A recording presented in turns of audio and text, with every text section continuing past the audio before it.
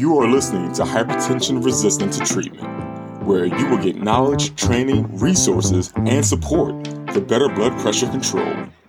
If you are suffering with high blood pressure or blood pressure that is difficult to treat, this podcast is indeed for you. Here is your host, Dr. Tanya. Hi, I'm Dr. Tanya, and I am here to teach you everything you ought to know about hypertension management. I am a clinical scientist, and I've done research over 10 years, and I've found some interesting things about hypertension and blood pressure control and medication taking behavior. I would like to share with you all of the information I've found, as well as all the information that's out there that will help you get control of your blood pressure. Stick with me, and we'll take this journey to help you improve your blood pressure. Thanks for listening. If you have a positive COVID-19 test, you might be wondering how to get the monoclonal antibody treatment. Well, you come to the right place. I'm going to tell you how to do that right now. So let's get started.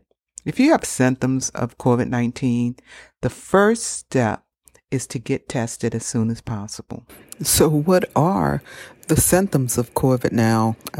Now with this new Delta, the symptoms may be surprising what the symptoms are now. Dr. Tim Spector, he's going to tell us what the new symptoms of COVID are. And also I will link that information in the show notes. Nearly 50% of people currently having a positive PCR test do not have the classical symptoms whilst they're infectious. And I think this is really important. So every day they deliberate, more people are getting infected and unknown. Now, what we're seeing now is the same symptoms that we were seeing in children for the last year or so in fully vaccinated adults, and that's probably because the immune reaction is better. And the latest list of symptoms we can see here, which we've put in the full 20 this time, so you get a better feel of what's going on. And of course, it's still headache, runny nose, sneezing, sore throat. Then after that, you've got the classic symptoms that the government is telling people are the only symptoms. That's the cough, loss of smell, and fever. Now, what's interesting, we compared this back to our data in December, and roughly that list is the same, but some of them are going up and down, being more common or less common. So certainly we're seeing much more runny nose and sneezing than we did last December, and some of those non-respiratory symptoms, like those really unusual and severe muscle pains that many people reported, have got much less common than they were. They're no longer sort of part of that classical picture that we were seeing. So we're keeping an eye on this, and we'll see how these develop. And of course, these symptoms do vary a bit by age and at what stage you had it and how much you've had it in terms of the vaccine. But it's important to keep an idea that the list is much broader than people think.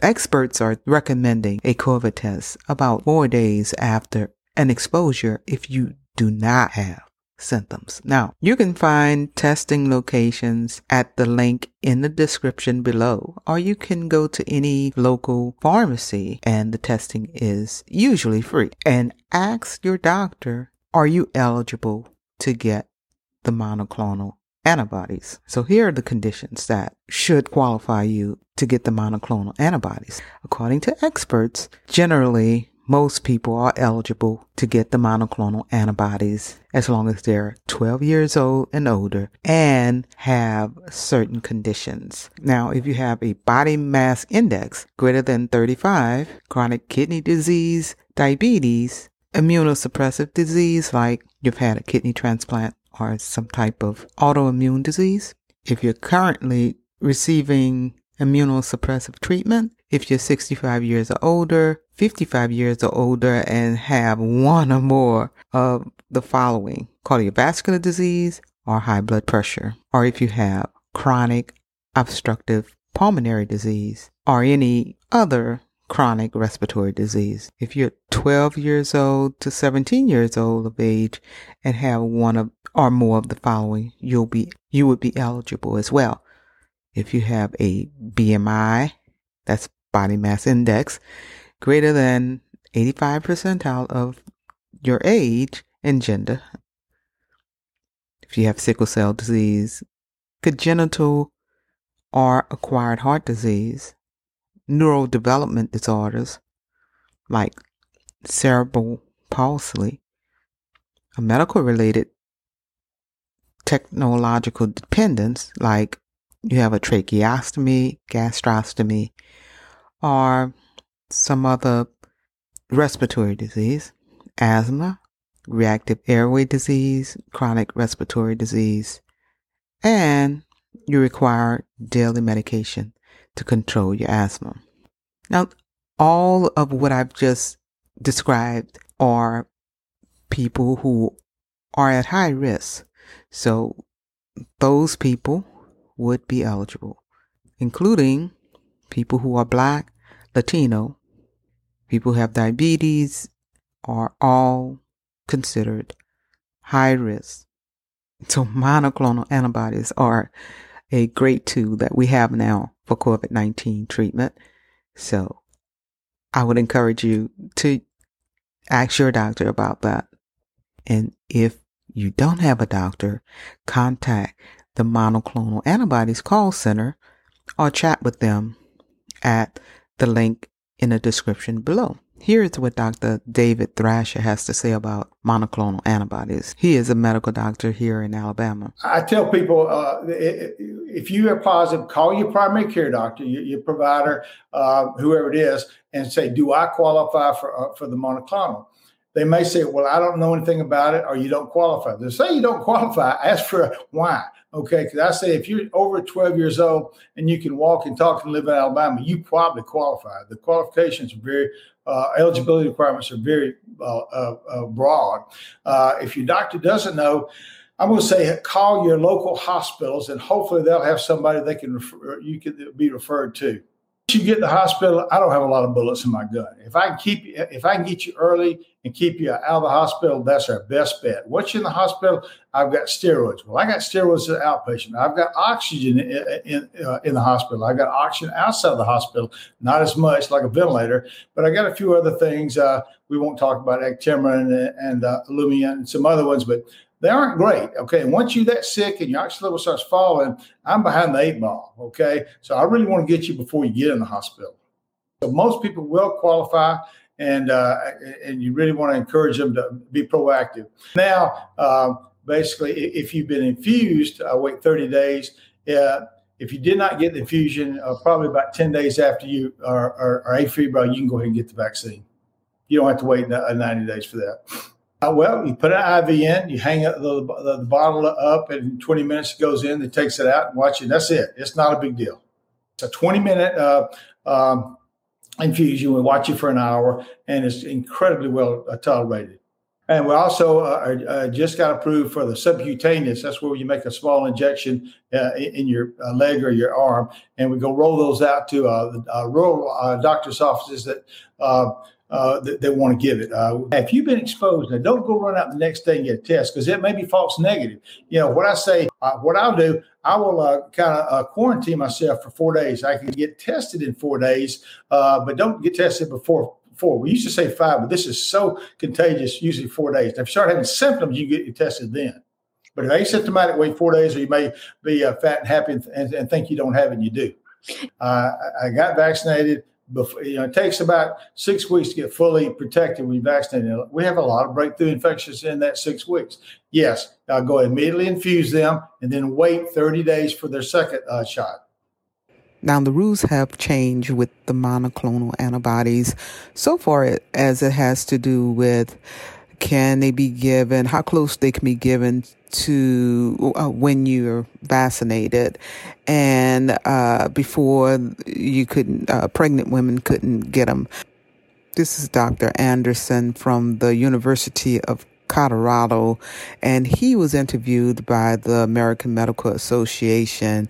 Here's what he said in his interview. Dr. Michael Anderson, Senior Advisor at the HHS Office of the Assistant Secretary for Preparedness and Response in Washington, D.C. Up until November of 2020, physicians were faced with a terrible dilemma. A patient had turned positive for novel SARS-CoV-2, but wasn't sick enough to be hospitalized. And all we had was really hope and prayer. Now we have three EUA-approved monoclonal antibodies that have shown to be effective in this particular group of patients. They're symptomatic. They've turned positive for novel SARS-CoV-2, but thank goodness they are not sick enough to be admitted. And the EUA criteria for exactly who those patients are has changed. We'll talk about that in just a minute.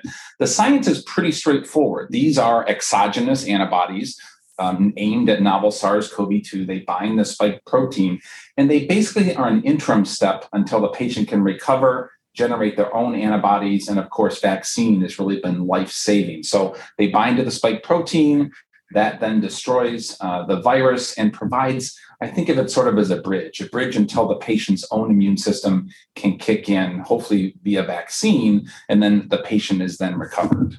Earlier is better. That the EUA says within 10 days of symptoms, but we've seen in studies coming in over the past several months, the earlier the better. Now, the EUA criteria has changed. This is sort of breaking news with monoclonal antibodies. And as we sit here in June of 2021, a lot of things have changed as well. But there's certain high-risk patients that really need to get these therapies as soon as possible. They added pregnant women to the high-risk category, so pregnant women now qualify for these therapies. As the FDA says, you as a clinician, you as the physician taking care of this patient, think that the benefits outweigh the risks. That to me says two things. Number one, it really gives clinical judgment back to the clinicians. And number two, it says these are really becoming part of the fabric of everyday medicine. And you doctors, you tell us if you think this patient can benefit from these therapies. We've administered over 500,000 doses of these monoclonals. So somehow we're getting across the barriers. The data is overwhelming that in this high-risk group of patients that is not sick enough to be admitted yet, there is a 70% decrease in the need for hospitalization in those patients. For that one patient in front of the doctor, boy, that's terrific, right? That means that patient's risk of dying, that patient's risk of mortality or being admitted is decreased by an incredible percentage. The other thing that really speaks to me as a former hospital administrator, it's ICU and hospital capacity. That means that less patients are flooding the emergency departments, less patients are taking up valuable resources. And then finally, if you think about it, and the data is still early, and this is more conjecture, there's decreased spread. If we can stop this viral load in a particular patient, then hopefully we have less spread within families. So the benefits are really incredible.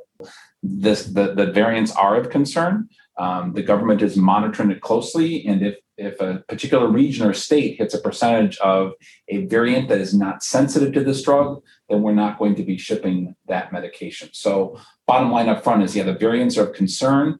The two products that are procured by the United States government, Lilly and Regeneron, and now there's a third monoclonal antibody by AstraZeneca. We're testing those on a real-time basis.